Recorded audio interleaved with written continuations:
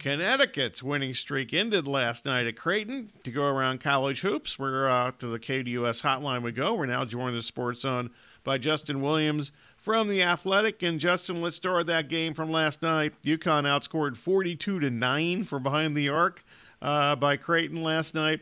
That's difficult for any team to overcome. Anything else stand out in UConn's first loss last night in the last 15 games?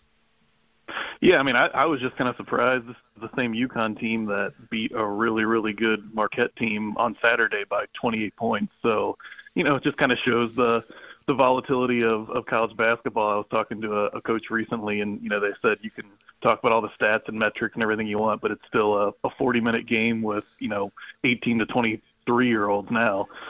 So really any night anything can happen. But I'm with you. I was kind of surprised to see a UConn team that, I think could easily be the favorite to win the title come out and, on the road and another team hits some threes. It can snowball. I mean, you can look like a bad team even though you're really good.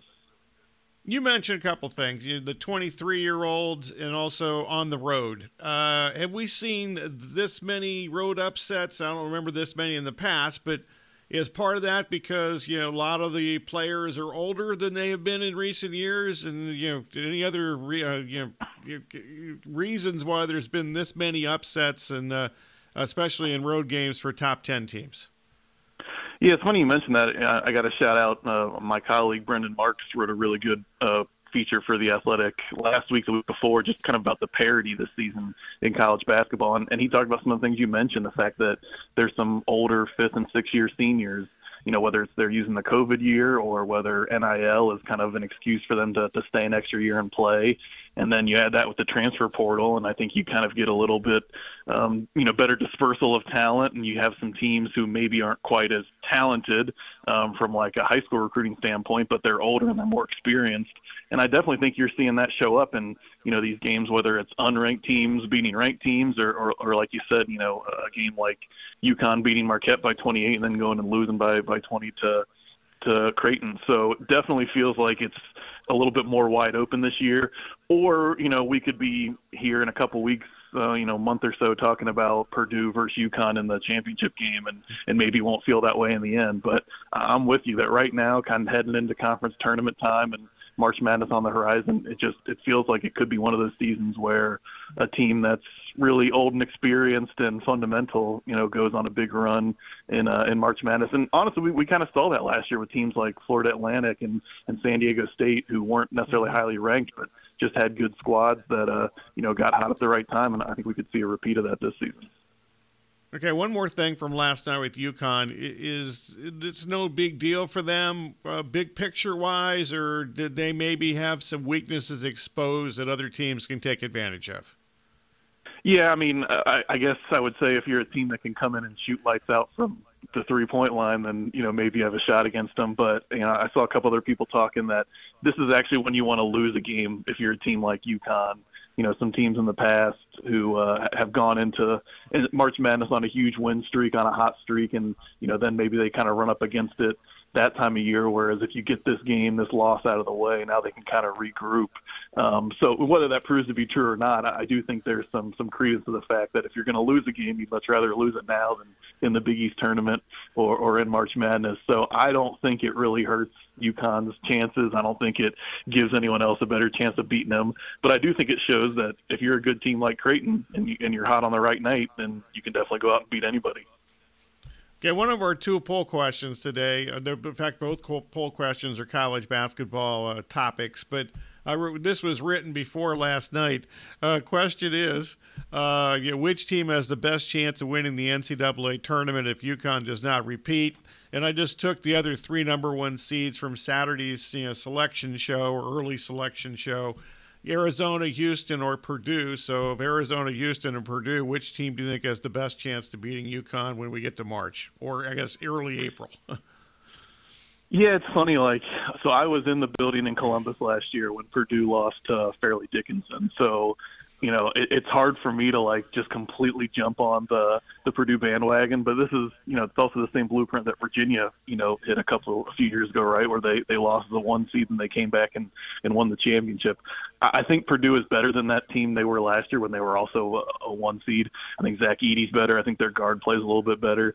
But if we're talking specifically about a UConn matchup, like, I love Houston. I think they defend really well. I think Jamal Shedd is so good as a point guard, and I just think they're kind of a tough and nasty team that would really give, a team like UConn, which is great offensive and defensively. I think the way they guard can maybe give UConn some problems on the offensive end. My fear for Houston in terms of making a run is they don't have a ton of depth, and I think they're kind of like positionally small, and for a team like UConn that has Castle and Klingon, who's really big on the inside.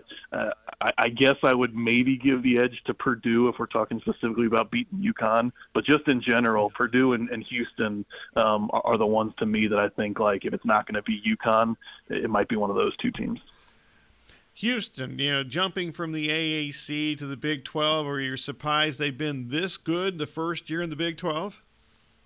A little bit, I followed them really closely when they were in the AAC, and again, they were good. They made it to the Final Four, Elite Eight. It's not like they were catching anybody by surprise, but just that gauntlet of playing in the Big 12 night after night conference play, I thought we might see a little bit of signs of, all right, you're not playing.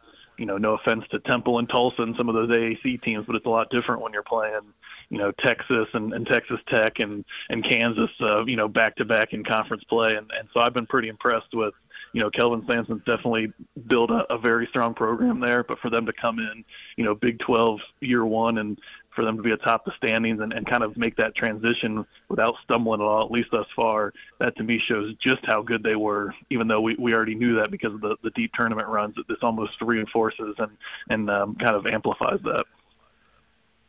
Justin Williams from The Athletic, currently in the Sports Zone.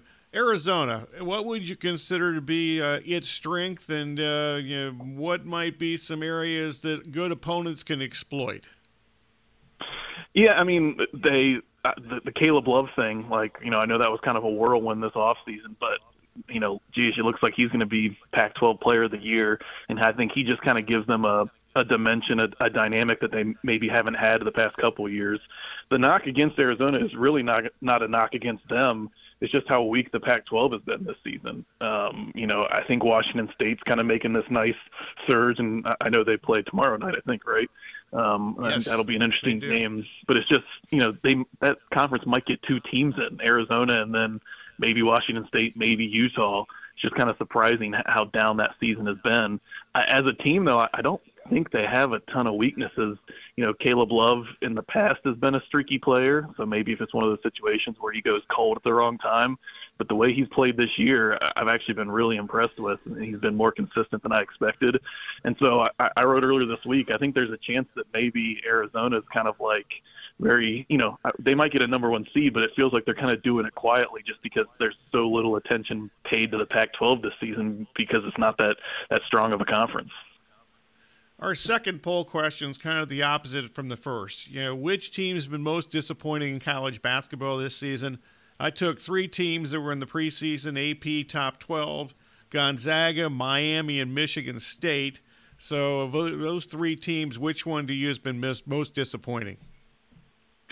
I mean, Gonzaga and Michigan State still have a good chance to make the tournament. Definitely Michigan State. I think they lost the other night, but they've turned it around a little bit. So out of those 3, I feel like you might have to say Miami just because they're not anywhere even really in the NCAA tournament conversation. So you mentioned in that, we just talked about the Pac-12, I don't remember exactly what their preseason expectations were. But there was so much hype around USC entering the season with getting Isaiah Collier, the number 1 freshman. They get Bronny James.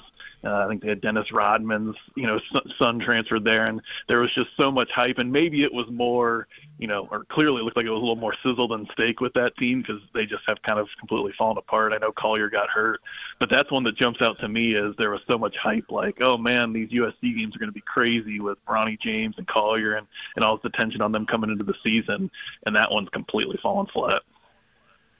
The Miami thing, any ideas as to why they've just, it's not like the ACC is murderer's row here. What has happened to that team? No, it's a good question. I mean, they're, I think, a team that maybe overperformed the past couple seasons, right? They made that NCAA tournament run, early a couple years ago.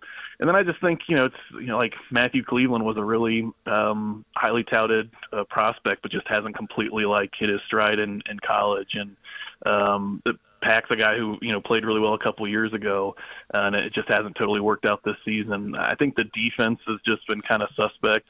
And really, it's cratered here recently. I have to look back, but I think they've lost 3 or 4 in a row.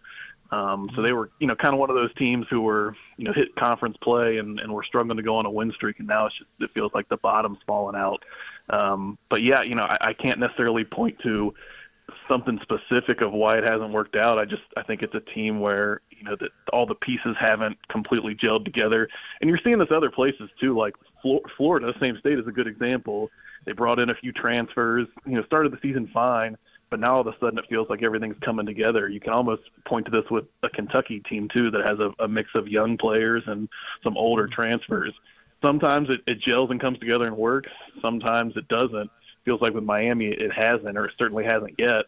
And some other teams, even though maybe it didn't happen right away, it feels like it could be happening for them at the right time, like Florida or maybe Kentucky. I'm pretty sure I would have put Kentucky in that question had they not played that game in Auburn last Saturday when seemingly they turned their season around. So just while you bring it up, are they just too young? What's happened with Kentucky? They can't guard anybody, but they guarded fine at Auburn last Saturday. I'm confused. You're totally right. I think it is, we've seen this before with Kentucky, right, where they have all these freshmen who come in, and, the one-and-done freshman teams aren't quite as successful in the past couple of years because of what we talked about with older teams and the transfer portal. But there's been times where Kentucky would kind of struggle, and then towards the end of the year, the freshmen would grow up a little bit and they'd hit their stride. And this year, even though they have some guys like Reeves and Trey Mitchell, the guys who transferred in, they also have Reed Shepard and Wagner and the Dillingham, the guard. And it feels like on nights when everything clicks, like it did against Auburn, you mentioned, they look great. And then they don't play a lot of defense, so on nights when it doesn't click, they just give up 80, 90 points and, look like they're not going to have a chance to do anything. So for that team, they're just one of those streaky teams that, if they have a good couple weeks when the SEC tournament hits and the NCAA tournament hits, they're going to look like world beaters and they can go on a big run. Or they could have that one game where they're cold from three-point line and they don't play good enough defense and they get beaten the first weekend.